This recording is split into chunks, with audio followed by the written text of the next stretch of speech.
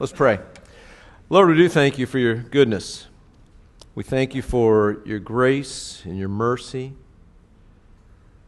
And Lord, we do thank you for your word. A lamp unto our feet and a light unto our path. And we pray, Lord, that we would be people that stand on your word. We'd be people whose lives are defined by your word. And Lord, we thank you for the privilege of reading it together. And so do that work, please, by your Spirit, through the simple reading of your word. Do that work that you need to do in each and every one of us. And Lord, you do it so skillfully as each of us has need, and we thank you for that. And we pray that you'd be blessed, you'd be glorified through our time here together. In Jesus' name, amen. Turn, if you would, to 1 Timothy chapter 1.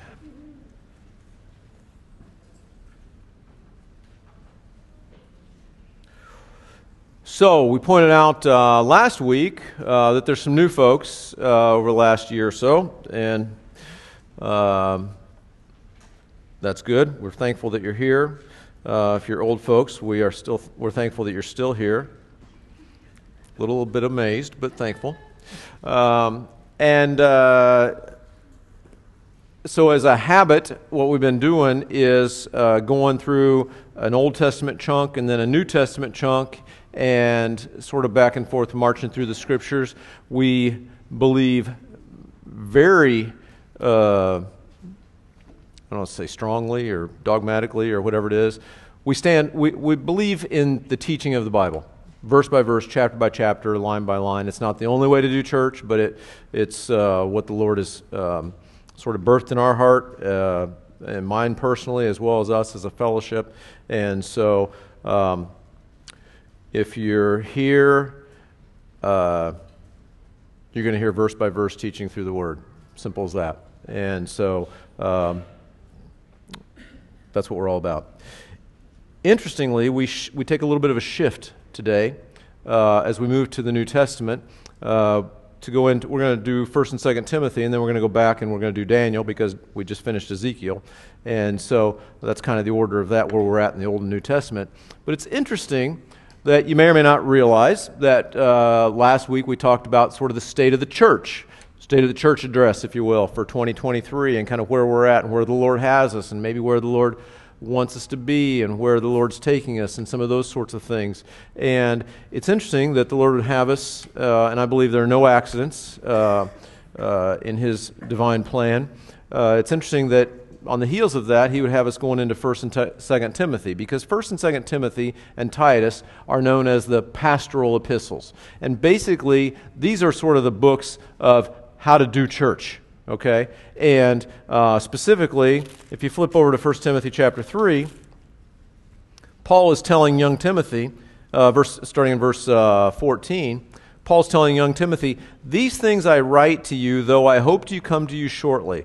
But if I'm delayed, I write so that you may know how you ought to conduct yourself in the house of God, which is the church of the living God, the pillar and ground of truth." Don't you like that? That just sounds right? Doesn't sound very soft, doesn't sound too fluffy, just sounds like that's an anchor. And he says, I want you to know how to conduct yourself, because there is a way to conduct ourselves in the house of God. How to set things in order, if you will. And in the house of God, by the way, which is the church, it's the pillar and ground. The church of the living God is the pillar and ground of truth. And I like that. The church is the pillar and ground of truth. The church is where we should come together to sort of take in truth, right? Now, there's truth in various places and ministries and that sort of thing, but the church really primarily is where we come to anchor into truth. And so Paul's going to sort of set that in order for young Timothy. But first, a little bit of background. Paul met young Timothy when he was on his second missionary journey. We read that in Acts chapter 16 for the sake of just completeness. You don't have to turn there if you don't want. But chapter 16, Then he came to Derbe and Lystra, and behold, a certain disciple was there named Timothy, the son of a certain Jewish woman who believed, but his father was Greek. And he was well spoken of by the brethren who were in Lystra and Iconium, and Paul wanted to have him go on with him, and he took him, circumcised him because of the Jews who were in that region, for they all knew that his father was Greek. And so we got a little background. First of all, Timothy's identified as a disciple. Timothy's a Christian by the time Paul meets him. Not only is he he's a disciple with a good reputation. He's spoken well of by the brethren who are in Lystra and Iconium. And so Paul takes him along on his journey. Again, he's on his second journey at this point. Paul has him circumcised, which is interesting. You may or may not recall, circumcision was a big deal to the Jews and a medium deal to the Jews who became Christians, and not as much of a deal to the Gentiles, right, to non-Jews. And so Timothy, because his father was a Greek, he was a Gentile, Timothy was not circumcised. And so, but there were Jews in that area that were kind of wanting to know what would happen here. And there's definitely no mandate for Timothy to be circumcised, but Paul wanted to be sensitive to those folks that were in the area. Is that fair? So Paul's trying to reach out to the Jews that are in the area that he's preaching to, and so as a part of that, because they all knew that Timothy would have been uncircumcised, Paul, as a matter of really of evangelism, had Timothy circumcised.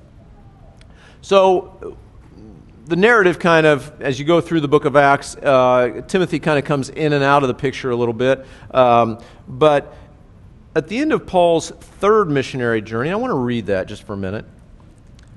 At the end of Paul's third missionary journey, Paul comes to Ephesus. If you turn to Acts chapter 20,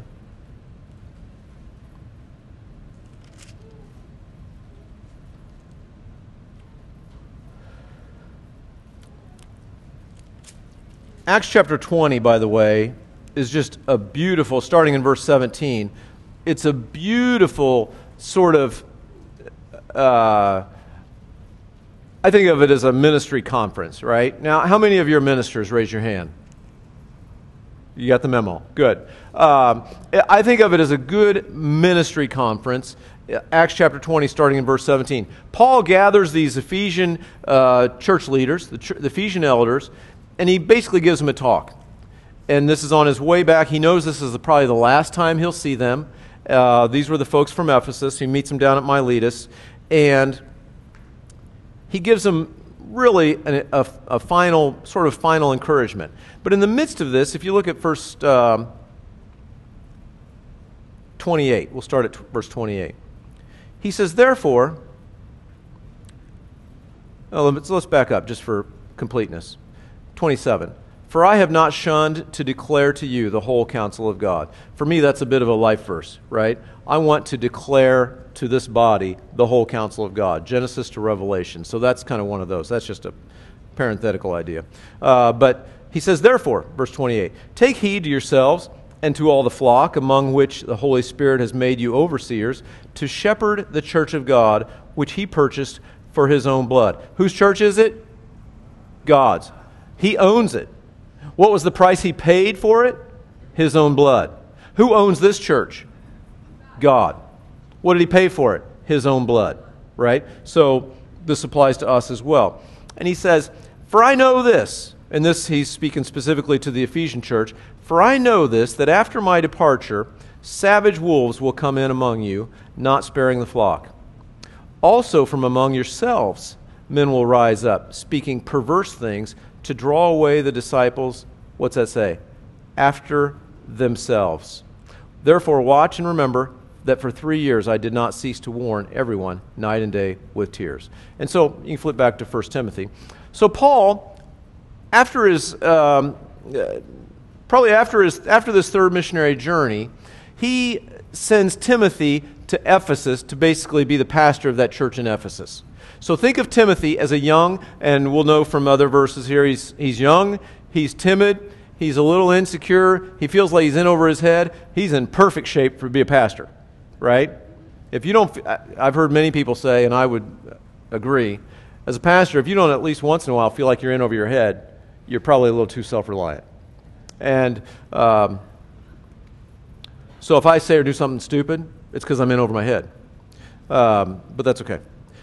God is God, right? So Paul leaves this young Timothy in Ephesus, and he's sending this letter really later. If you trace the history, Paul, after his third missionary journey, as you know, he goes to Rome. He's imprisoned in Rome. Most people believe, as you put together all the pieces, that he was released from that imprisonment after a couple of years, and then was later arrested again when Nero was persecuting Christians, and then he later died. So when he was released from prison the first time,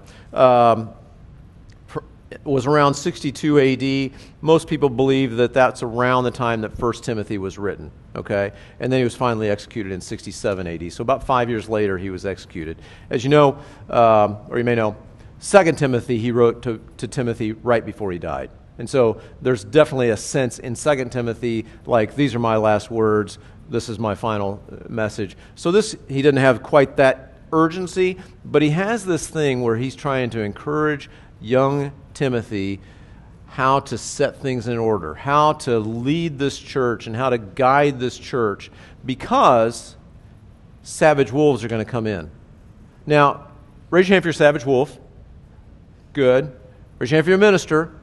Just checking. Savage wolf, minister. Good. So you got it, right? And so I'm not necessarily concerned that there's savage wolves here, but do we need to guard against weirdness in the church? Does weirdness happen in the church? You bet it does. And so this is a great, and let me just ask you this, if you can guess. Would it be easier to fix weirdness and deal with it and do surgery on it and deal with all the ramifications and all the baggage and all the consequences, or prevent it? Prevent it, right. So this book is sort of preventing weirdness in the church, right? It's fair enough? So, chapter 1, verse 1. Paul, an apostle of Jesus Christ, by the commandment of God our Savior and the Lord Jesus Christ, our hope. And so you may notice by this time, if you were here through Ezekiel, I think the last week we read Ezekiel, I think we read 5 chapters, right? So we're slowing way down. Is that okay? You okay? We're not going to read 5 chapters of 1 Timothy today. So if you were looking forward to that, sorry to disappoint you. We're slowing down. Paul, he's an apostle of Jesus Christ. Sometimes Paul in his letters identifies himself as a bondservant of Jesus Christ. Like, I'm one of you guys, right? Like, we're all in this together. I think he speaks to the Philippian church that way, because the Philippian church, it's just like an encouraging, hey, we're on this journey together. Well, some books of the Bible, Paul is like laying down doctrine. And so he's kind of identifying his authority, right, as an apostle, right? Corinthians, for sure, he identifies himself as an apostle. Galatians, he'll identify himself as an apostle. And so here he's identifying himself as an apostle, not because Timothy's messing up, but because Paul is instructing Timothy. He's giving commands to Timothy. And it's okay that he has that authority. And I have to pause for a second, because authority is almost a 4-letter word in our society. We don't like authority. We don't like to submit to authority, because we don't like an authority figure in our lives, because that means that's somebody we have to submit to. And I don't know about you. I remember when I was a kid, right? I had 2 authorities as a kid. They were named Mom and Dad, right? And I remember as a kid, the day's going to come. I don't know if I thought this out loud, but I probably did. The day's going to come when I'm going to be a grown-up, right? And I'll be able to do whatever I want, right? I'm going to hit like the ripe old age of 18, 19, 20, 21, something like that, when I'm on the top of my game, right?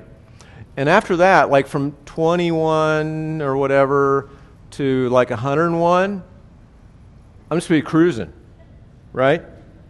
It's just kind of all downhill from there, and it's just easy peasy from that point, right? You know that feeling? Kids, be honest with me now. I'm talking to you. Do you know that feeling? Like, man, one day, I'm on it. Kids? One day I'm on it, they can't admit it in front of their parents, right? That's why we have parents, kids together in the church, right? Parents looking over, don't you say that. But I remember feeling like, man, someday this authority thing's going to go away. Does that authority thing ever go away? No. Number one, it never goes away. Number two, is it something that we should always strive for? Because authority means I'm the what? Starts with a B, rhymes with Moss. I'm the boss, right? I'm the boss. Who doesn't want to be the boss? Right? Who doesn't want to be the boss? Yeah. Anybody want to be the President of the United States right now? Governor? I'm good with that. I remember thinking, well, anyway, that's a whole other story. I thought I might go for governor one time, but that was short-lived, right? Being the boss is not like what my childhood perception of being the boss was like, right? I always think of this. Pontius Pilate was the boss. You think he wanted to be the boss that day? He would have been happy. He tried to wash his hands of his bossly duties, right? You can't do that. So when you're in an authority, the Lord will put you in places where you're, like the centurion, where you're under someone's authority, and in a sense, you're over someone's, you have authority over someone else. God will always put us in those situations, right? And that's why, again, going back to the kids, you look to the kids, right? Kids love to talk to the dog. You ever notice that? Sit. So, just an example, right? We all understand being over and under authority, right? Is that fair? Paul is walking in authority. That's the point. If you're in authority, walk in it. Own it. Don't covet it. It's not an opportunity to say, hey, I'm the boss, we're doing everything my way. It's an accountability, it's a stewardship given by God, and we are accountable to God for how we exercise that stewardship. That is so, so very important. Because remember those savage wolves that Paul talked about were going to come into Ephesus? They're going to draw people where? After themselves, right? That's what a savage wolf does. A savage wolf draws people after themselves. And Paul here is just a guy with an authority, and it's an authority as a commandment of God. It's not an optional thing. God put him in that place. Romans chapter 13 says God puts people in places of authority. God does that. And so God put Paul in this position. Notice also he says that God is his Savior and Jesus Christ our hope. So we know that God is our Savior. And I think, as part of the Trinity, obviously Jesus Christ is our Savior too and all that. You understand that. But I think we know that God is our Savior. Sometimes I'm not sure we are always aware that Jesus is our hope. Does that make sense? Can I encourage us today? Because I'm aware of some situations. I mean, we all go through situations, right? We're all in a situation. We're all, a work in progress. There are situations kind of all over the room, right? I recognize that. And some are very difficult. And I acknowledge that. But sometimes our hope is in our solution that we come up with, or our wisdom, or the expert, or what the expert might say, or what the consultant might say, or something like that. I mean, there's nothing wrong really with any of that stuff, but our hope should be in Jesus Christ, period. And let me say further, hopelessness is a miserable place to be. Hopelessness is one of the most miserable places on earth.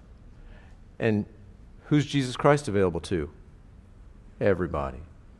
So no one should be hopeless on this earth. Are there hopeless people on this earth? Yeah, there are. We as ministers should be ministering to them because there are hopeless people. And so hope is a beautiful thing. And hope through Jesus is a very great thing. He says to Timothy, a true son in the faith. So Timothy's identified as a true son in a sense, in the same way of we talked about the levels of authority. We should all have sort of sons and parents in the faith, if you will. And if we're ministers, we'll have sons in the faith. Does that make sense? And there should always be somebody that, we're kind of trying to encourage, we're trying to bring along. There's a guy that, I won't embarrass him, he's not in the room today, but this guy's had tremendous struggles, just tremendous struggles, and struggles with his flesh and just his life, and from an outsider standpoint, it just looks like the wheels are completely falling off, right? But this guy's hanging on to his hope in Jesus Christ. It's a beautiful thing, and he keeps coming around. But you know what he wants to do?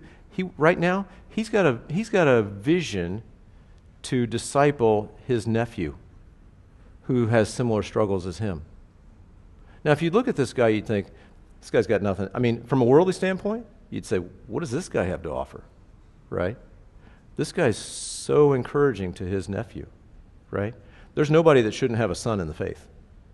Is that fair? That's what it means to be a minister, is that you have at least one or two or three or four sons or daughters in the faith, right? He says to Timothy, a true son in the faith. And then he goes, grace, mercy, and peace from God our Father and Jesus Christ our Lord. I love this. So if you ever hear me talk about one of Paul's letters at the beginning, he always says grace and mercy. Grace and peace. He always says grace and peace. Those are so beautiful. And it's so beautiful that those two go hand in hand, grace and peace. And what's interesting is they always go in that order. Why do they go in that order? Because there is no such thing as peace without the grace of God. You ever try to have peace apart from the grace of God? Right? Once you get all your ducks in a row and your life lined up and reach that magic age of 20 or 21 or 22 or whatever that magic age is, you think you're going to have peace, right? There's no peace without the grace of God. Grace comes first, and then comes peace. Can I encourage you? If you're trying to find peace apart from the grace of God, you will find yourselves extremely frustrated. Extremely frustrated. Now here's the twist. Paul inserts in 1 Timothy, 2 Timothy, and Titus, what did I call those three books? The pastoral epistles. Paul inserts in those three mercy. Grace, mercy, and peace. Remember I said pastors are in over their head? Pastors need mercy. Are we ministers? Are we all pastors in a sense? We all ministers? Or we're all in the ministry? Yes. Does that mean we feel like we're in over our head? Yes. There's mercy for that. There's grace, mercy, and peace to those of us, all of us, who are ministers of the gospel of Jesus Christ. It's a beautiful thing that we see demonstrated through these words.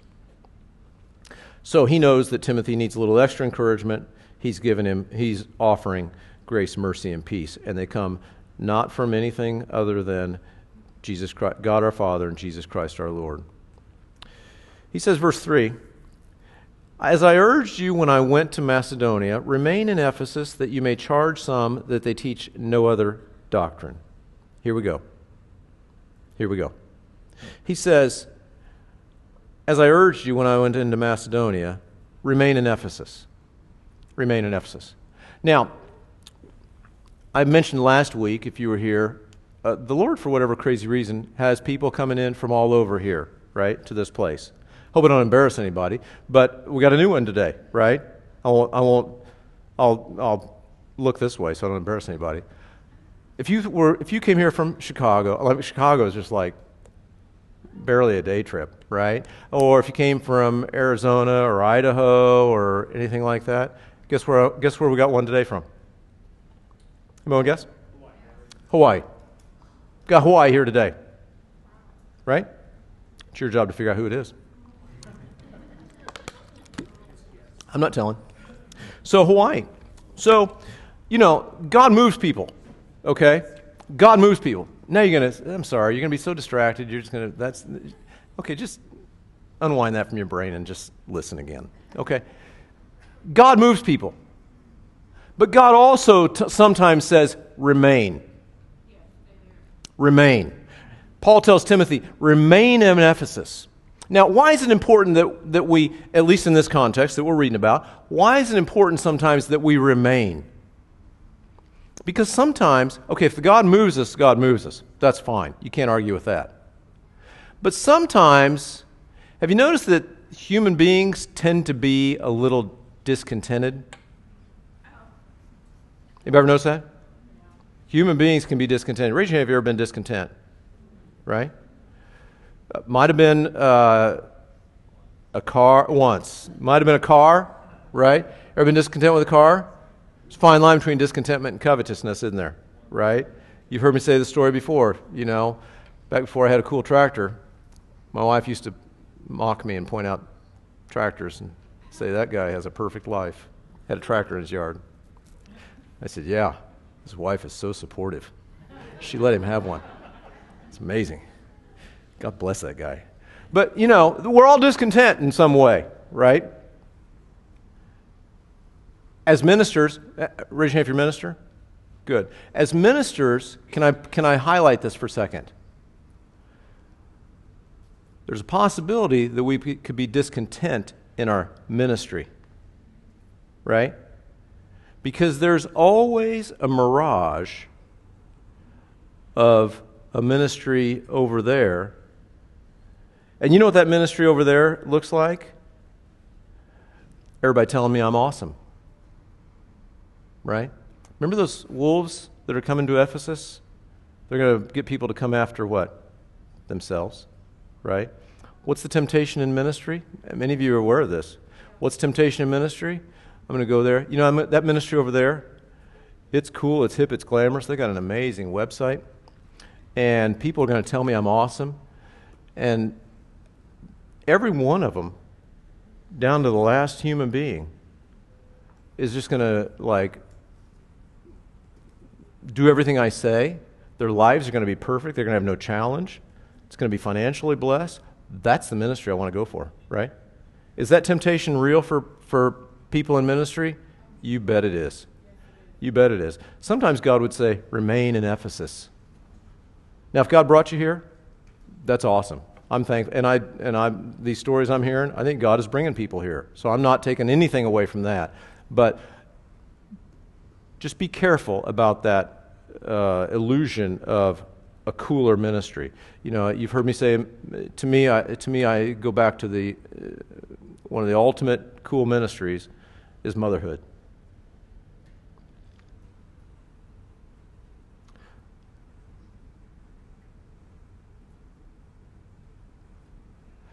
You show me a faithful young mother changing diapers.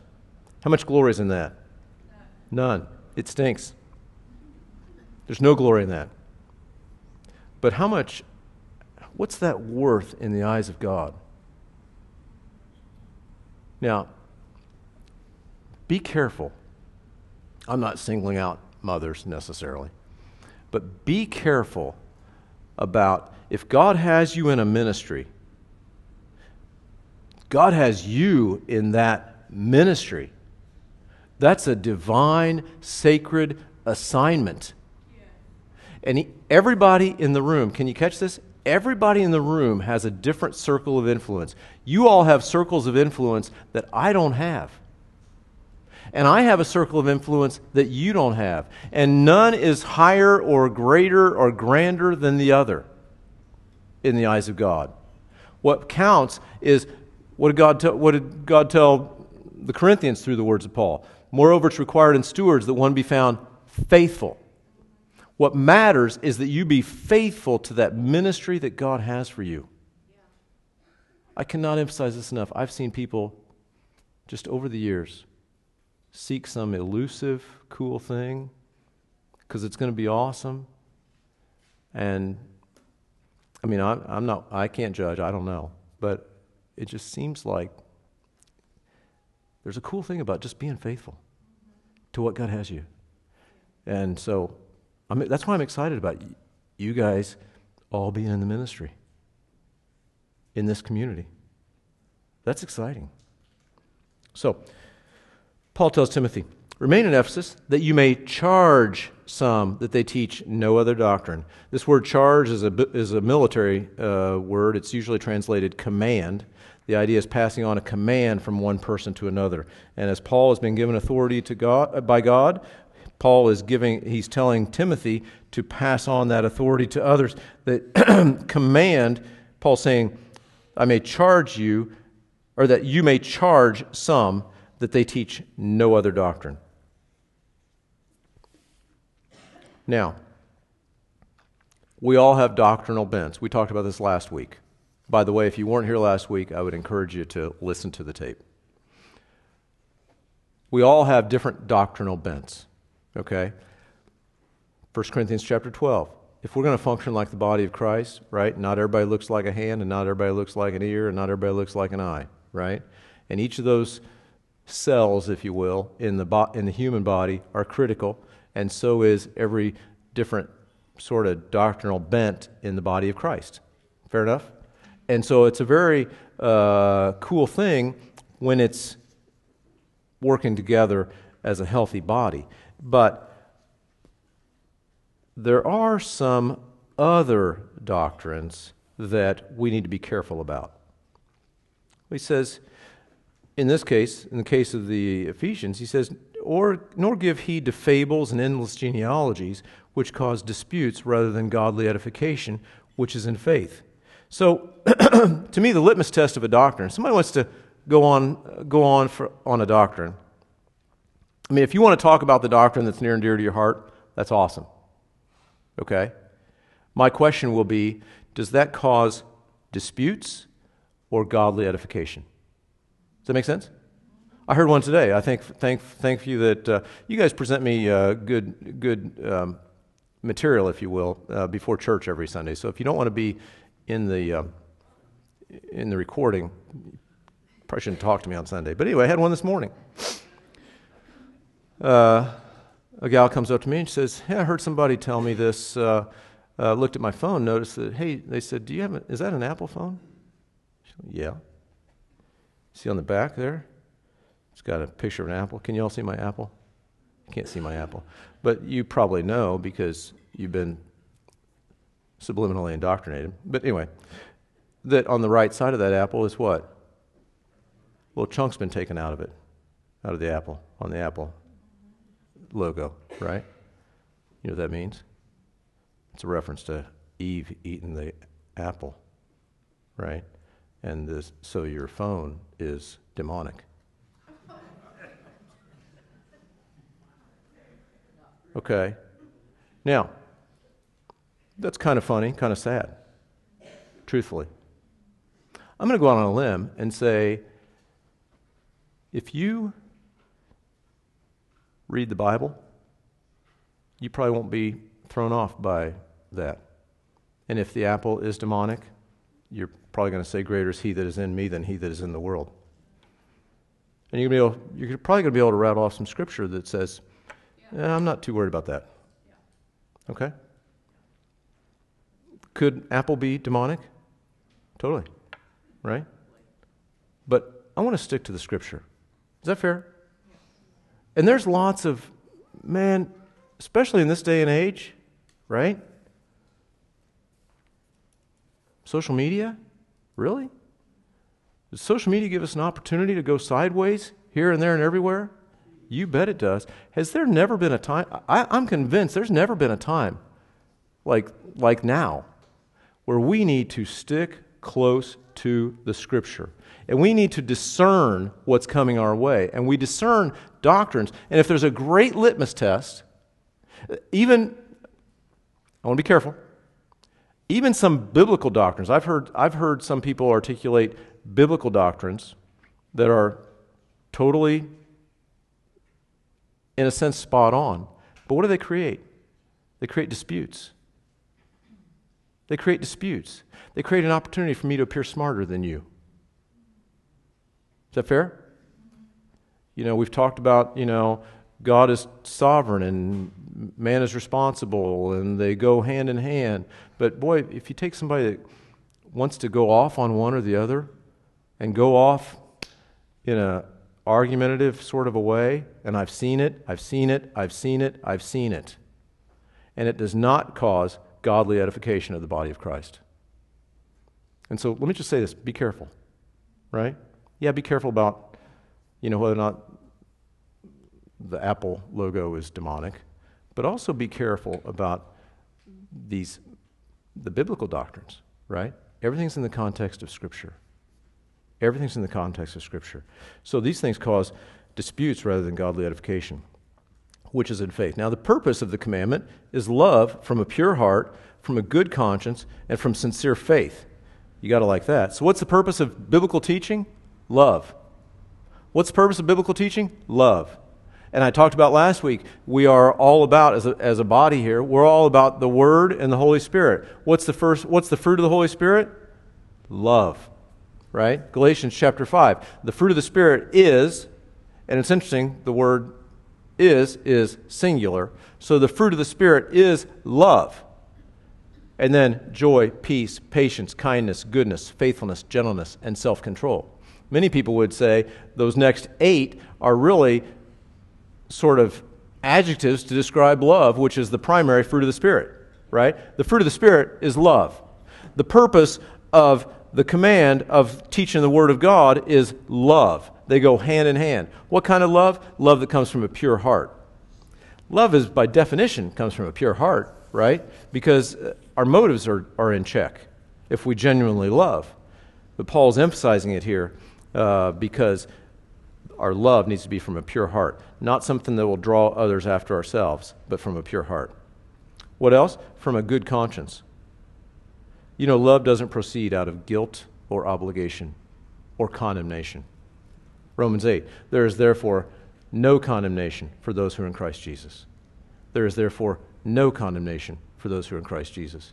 I'll tell you a funny story. One of my kids was talking last night about this guy I was talking about that has been struggling.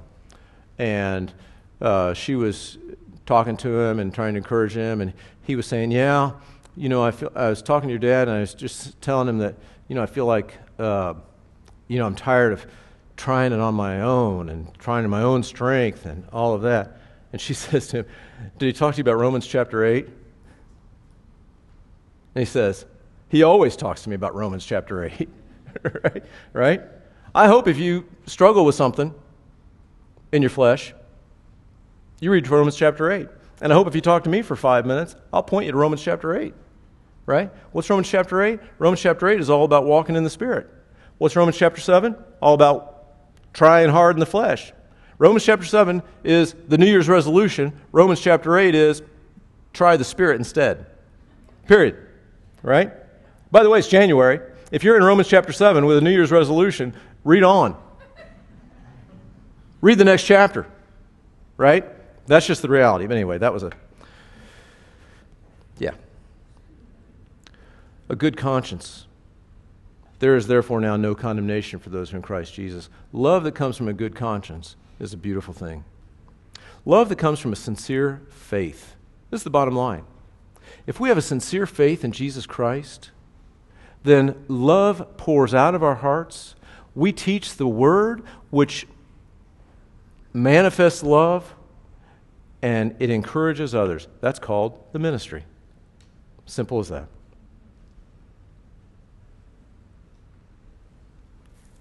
Verse 6. From which some, having strayed, have turned aside to idle talk. So this is the reality. Some people stray from this kind of sincerity. They did then, and they do now. And they turn aside to idle talk. Can I tell us this? That doctrine or opinions or anything like that that's not based on the Word is really idle talk. Fair enough? And so be careful about that. Be careful about idle talk. Desiring to be teachers of the law, understanding neither what they say nor the things which they affirm. And so they desire to be teachers because they want to share their opinions, they want to draw people after themselves, and all of that. And it's a road that we don't want to go down. He says, but know this, verse 8, that the law is good if one uses it lawfully. So the law, he's talking about the Old Testament law, but for us the application is really all the Scripture, the Old Testament and the New Testament precepts. They're useful in the context God gave them. And so that's the reality for us. knowing this, that the law was not made for the righteous person, but for the lawless and insubordinate, for the ungodly and for sinners, for the unholy and profane, for murderers of fathers and murderers of mothers, for manslayers, for fornicators, for sodomites, for kidnappers, for liars, for perjurers, and if there's any other thing that is contrary to sound doctrine. So Paul's given Timothy a list, and the reality is Timothy's probably surrounded by a bunch of these people, maybe even in the church. And so the purpose of the law, the purpose of the Scripture for us, is to point these people back. It's not to beat them up with these things. It's godly edification. It's to cause people to repent. But let me just say this. If we want to try to live a Christian life and practice these things, we're going to be shipwrecked. And so the Scripture points us back to the Lord for these things. Remember 2 Timothy chapter 3? All Scripture is profitable for reproof, right? For correction, for instruction in righteousness, that the man of God may be complete, thoroughly equipped for every good work. That's what the Word does. And so, if anybody is lawless, insubordinate, ungodly, unholy, profane, murderers of fathers and murderers of mothers, manslayers, fornicators, sodomites, kidnappers, liars, perjurers. And by the way, let's go through that list. Just scan that list. We're somewhere on that list, right? We're somewhere on that list. I like what we've been reading in Romans on Wednesday nights, right? Don't think just because somebody else is somewhere else on that list that doesn't mean you're all on the same list, right? Anybody ever lied? All right, then we're all on the list, right?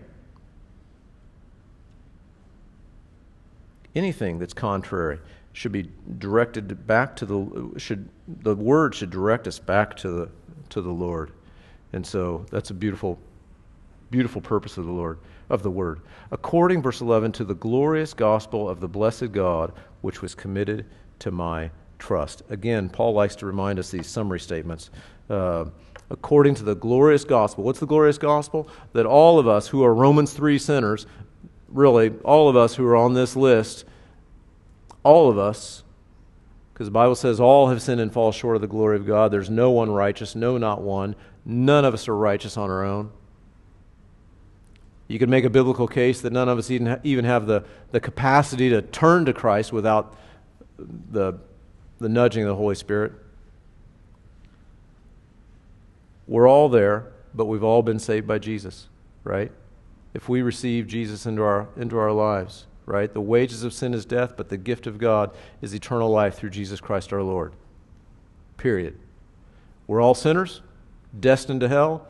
We'll have opportunity to go to heaven because of Jesus Christ. That's the glorious gospel of the blessed God, which was committed to my trust. And I believe it's committed to all of our trusts who believe that. If we believe that, we're ministers of that.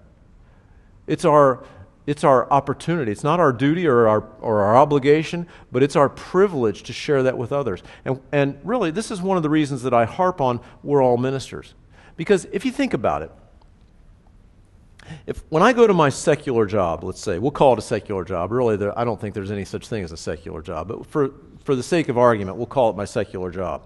When I go to my secular job and I'm having a conversation with somebody, check me if you've ever done this, and in the middle of that conversation, you feel like, I think this conversation needs to go from the physical to the spiritual. You ever been in one of those situations?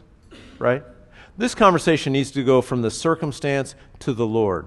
This person needs encouragement in the Lord, right? It's like, by the way, that's called the voice of the Holy Spirit, right? So you get that little nudge, right? And then you have what? A decision to make, right? And check me on this if you've ever experienced this. If I'm the only one, I'll admit it. There's something in your brain that also now you're having a conversation with this person, but you're also now having a conversation with the Lord, right? And it starts with something like, I'm really not in the mood for this. Am I right? I mean, I remember, this has been years ago, I was sitting down next to somebody on an airplane, and they start talking about like Bible stuff or something, and I remember thinking, I forget where we were going. I think maybe we were traveling as a family or something. I forget.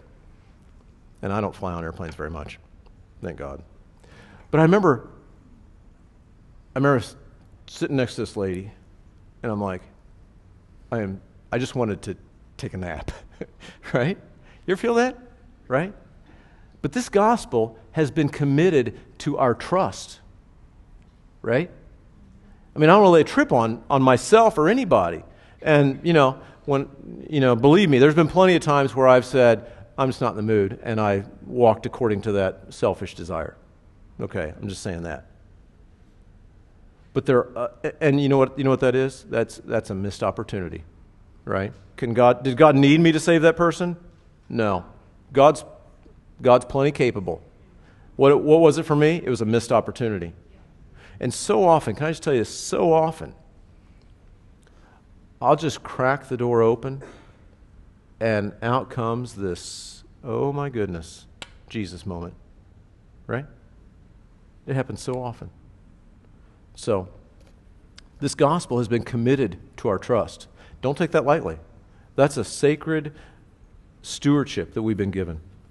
He goes on, he says, and I thank Christ Jesus our Lord, who has enabled me, because he's counted me faithful, putting me into the ministry.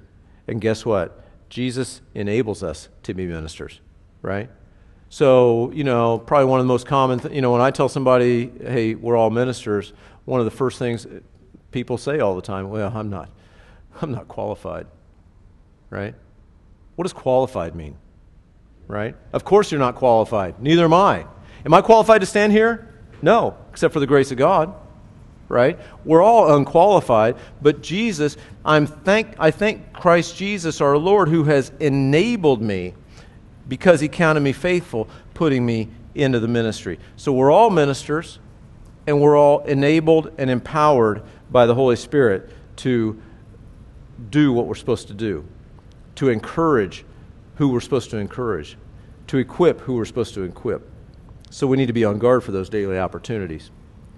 Although I was formerly a blasphemer, a persecutor, and an insolent man, but I obtained mercy because I did it ignorantly in unbelief.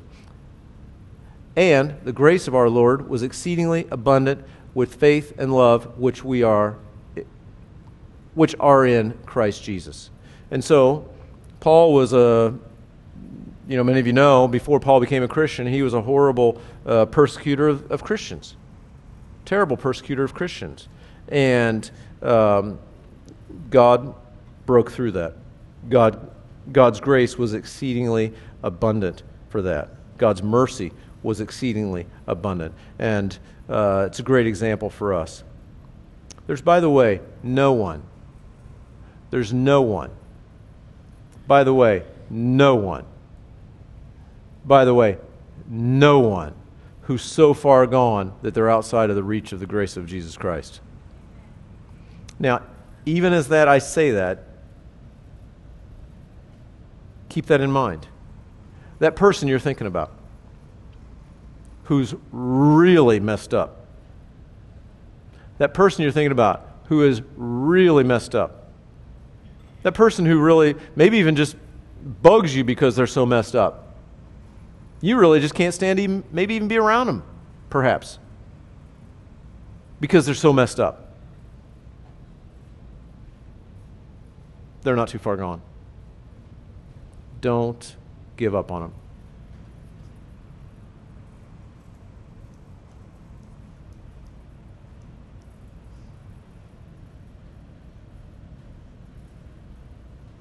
I've seen God do amazing things over the years. I've seen God do situations that I thought I wouldn't have bet on. Don't give up on anybody. The faithful minister doesn't give up on anybody. Now, do we sometimes have to draw lines, and do we have to sometimes make some difficult decisions? Yeah. But don't give up on anybody.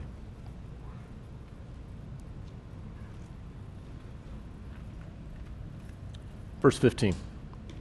This is a faithful saying and worthy of all acceptance, that Jesus Christ came into the world to save sinners, of whom I am chief. So Jesus didn't give up on Paul. I think we're not supposed to give up on anybody. Verse 16, however, for this reason I obtained mercy, that in me first Jesus Christ might show all long-suffering as a pattern to those who are going to believe on him for everlasting life. So Paul's example reminds us that no one's too far gone. Nobody's out of the reach of Jesus Christ. Now to the King eternal, immortal, invisible, to God who alone is wise, be honor and glory forever and ever. Amen. I love this. Catch this now. Paul goes on, he gives Timothy some basic instructions, right?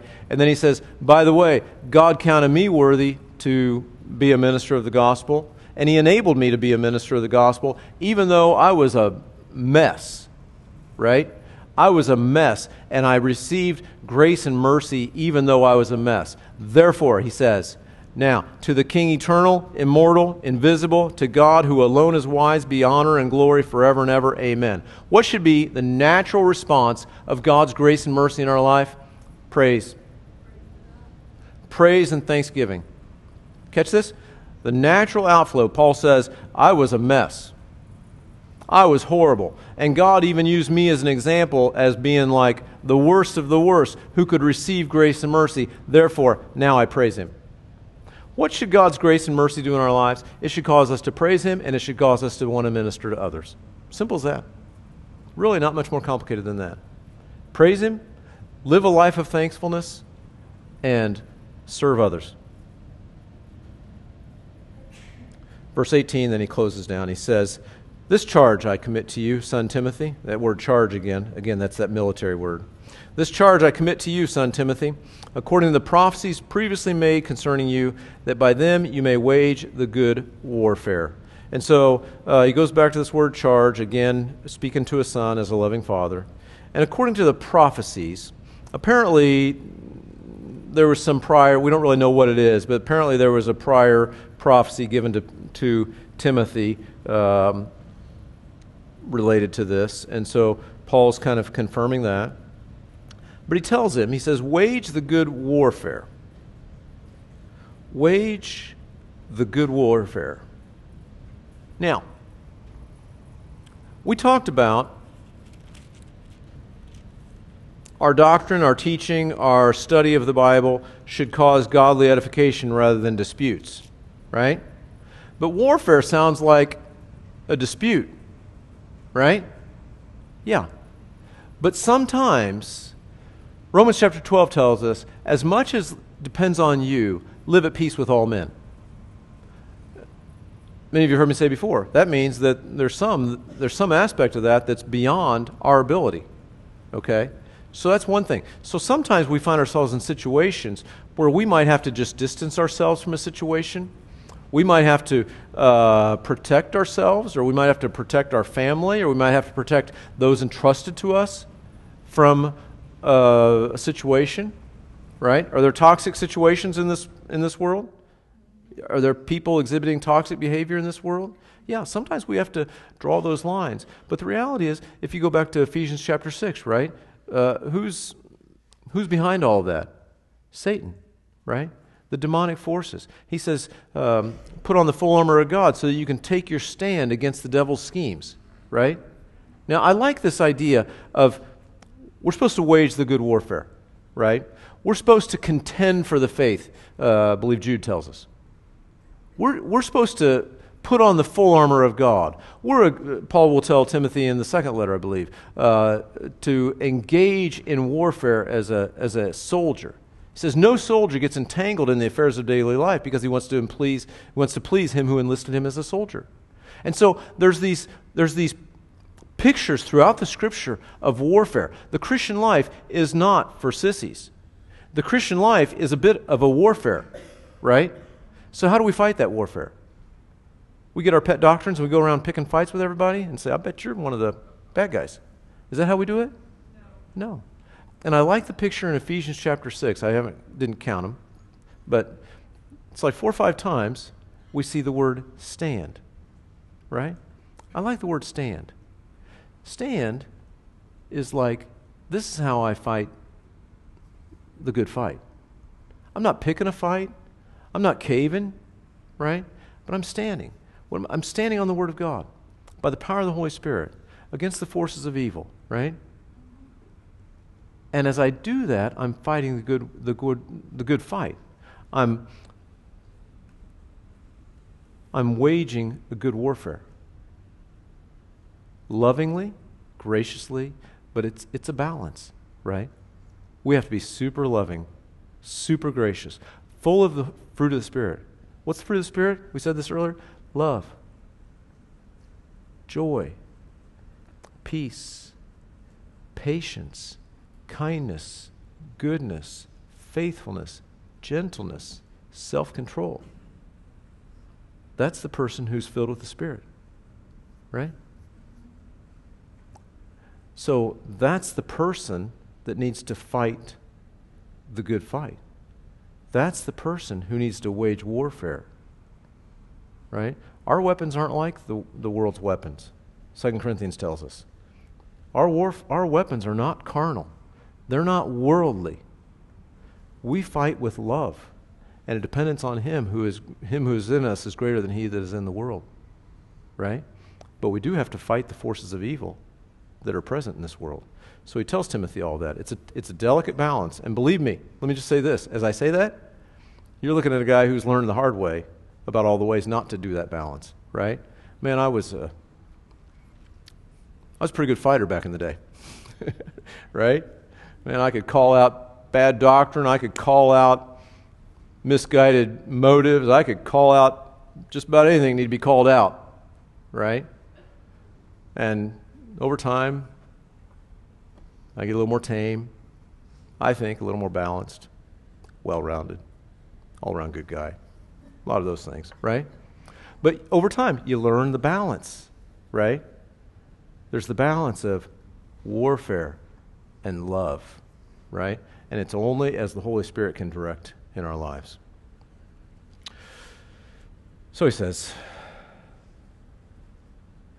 having faith and a good conscience, which some have rejected, concerning the faith, have suffered shipwreck. So these are some like what we talked about earlier. Of whom are Hymenaeus and Alexander, whom I delivered to Satan, that they may learn not to blaspheme. So Paul delivered these two guys. This is a good example. He delivered them. He sort of turned them loose, right? Like, I'm not going to listen to your baggage anymore, right? We don't know exactly how that looked, but anyway, he turned them over. Remember 1 Corinthians, I believe chapter 5? There's a guy who's in the middle of the church, is involved in flagrant immorality, right? Paul tells the Corinthian church, turn him over, right? For the destruction of his flesh, right? There's sometimes you don't engage. I was talking to a guy last week who is wrestling with trying to minister to a guy who just wants to get involved in an argument all the time and wants to use his doctrinal position against him. And if I can't lose my salvation, then I'm just going to do whatever I want, just like Romans 6 tells me not to do, right? And keep on sinning. And hey, I'm saved, and I'm going to, and it's just like you can't go there. That guy needs to be just sort of turned loose, right? Turned over, right? And Paul gives a lot of example of that. I want to read just briefly, and then we'll wrap up. 1 Corinthians chapter 5, Paul gives us some insight into this a little bit. And again, he's talking, keep in mind now, he's talking to Timothy in terms of shepherding this church. But 1 Corinthians chapter 5, starting in verse 9, Paul tells the Corinthians, he says, I wrote to you in my epistle not to keep company with sexually immoral people.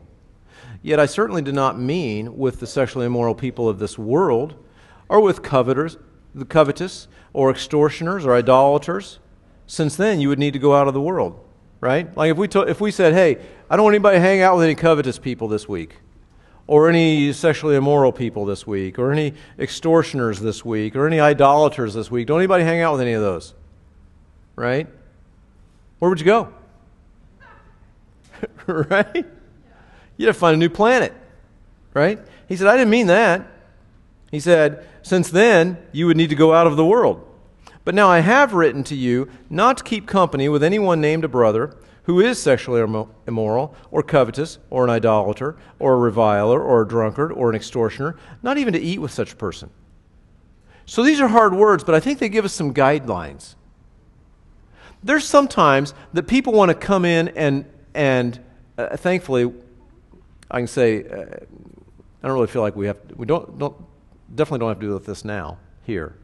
But I feel like there's sometimes that people will come into a church. So again, I'm not talking about this church. But there's sometimes that people will come into a church. And it's like they want to just push the limits. They want to push the buttons, right? They want to claim Christianity and just do everything as flagrantly as immoral as they can. You know what Paul says? Don't even eat with them. Right? Don't have anything to do with them. Why? So you can be like harsh? No. For the destruction of their flesh. And so that's what Paul did with these guys, Hymenaeus and Alexander. We don't know what happened later. But the point is, God is serious about protecting his people. And God is serious about destroying the flesh. God is serious about trying to bring people back into a right relationship with him. And so this should be a safe haven, right? This should be where we come and live like I talked about last week. This is where we should come and live as the body of Christ. Living and breathing and working together, getting fed by the Word, getting reminded of the power of the filling of the Holy Spirit to do what needs to be done, and then we go back into our ministry, into the battlefield, and frankly, sometimes the hard places, right? We come here for a recharge, we go out there and do the work of the ministry, right? That's how that works. And it's not always easy. So, if you feel timid, Timothy was a timid young pastor. If you feel like you're in over your head, Timothy felt like he was in over his head. What do you do if you feel like you're in over your head? You stay true to the Word. You stay true to the Word. You stay true to the Word. What's Paul telling Timothy? Just stick true to the Word. Edify the body. Don't get involved in disputes and all that. Receive the grace of God. Recognize that, Paul would say, recognize the grace that was extended to me. And as a result of that, all I can say is, now to the King, eternal, immortal, invisible, the only God who alone is wise, be honor and glory forever and ever. Right? Worship the Lord. Let your life be a worship to the Lord. And fight the good fight. It's a great little overview, right, to this young pastor Timothy. It's a great little overview to us. And so God loves to use us, but avoid the distractions. Remain faithful. Stay true to the Word. Let's pray. Lord, we thank you that you give us these instructions, so powerful, so relevant, so needful as we each engage in ministry. And Lord, we pray that you would give us that diligence, that faithfulness, that filling of your Spirit day by day to do the work of the ministry that you would have us do, that you would be glorified and honored in our lives. So please do that work this week. In Jesus' name, amen.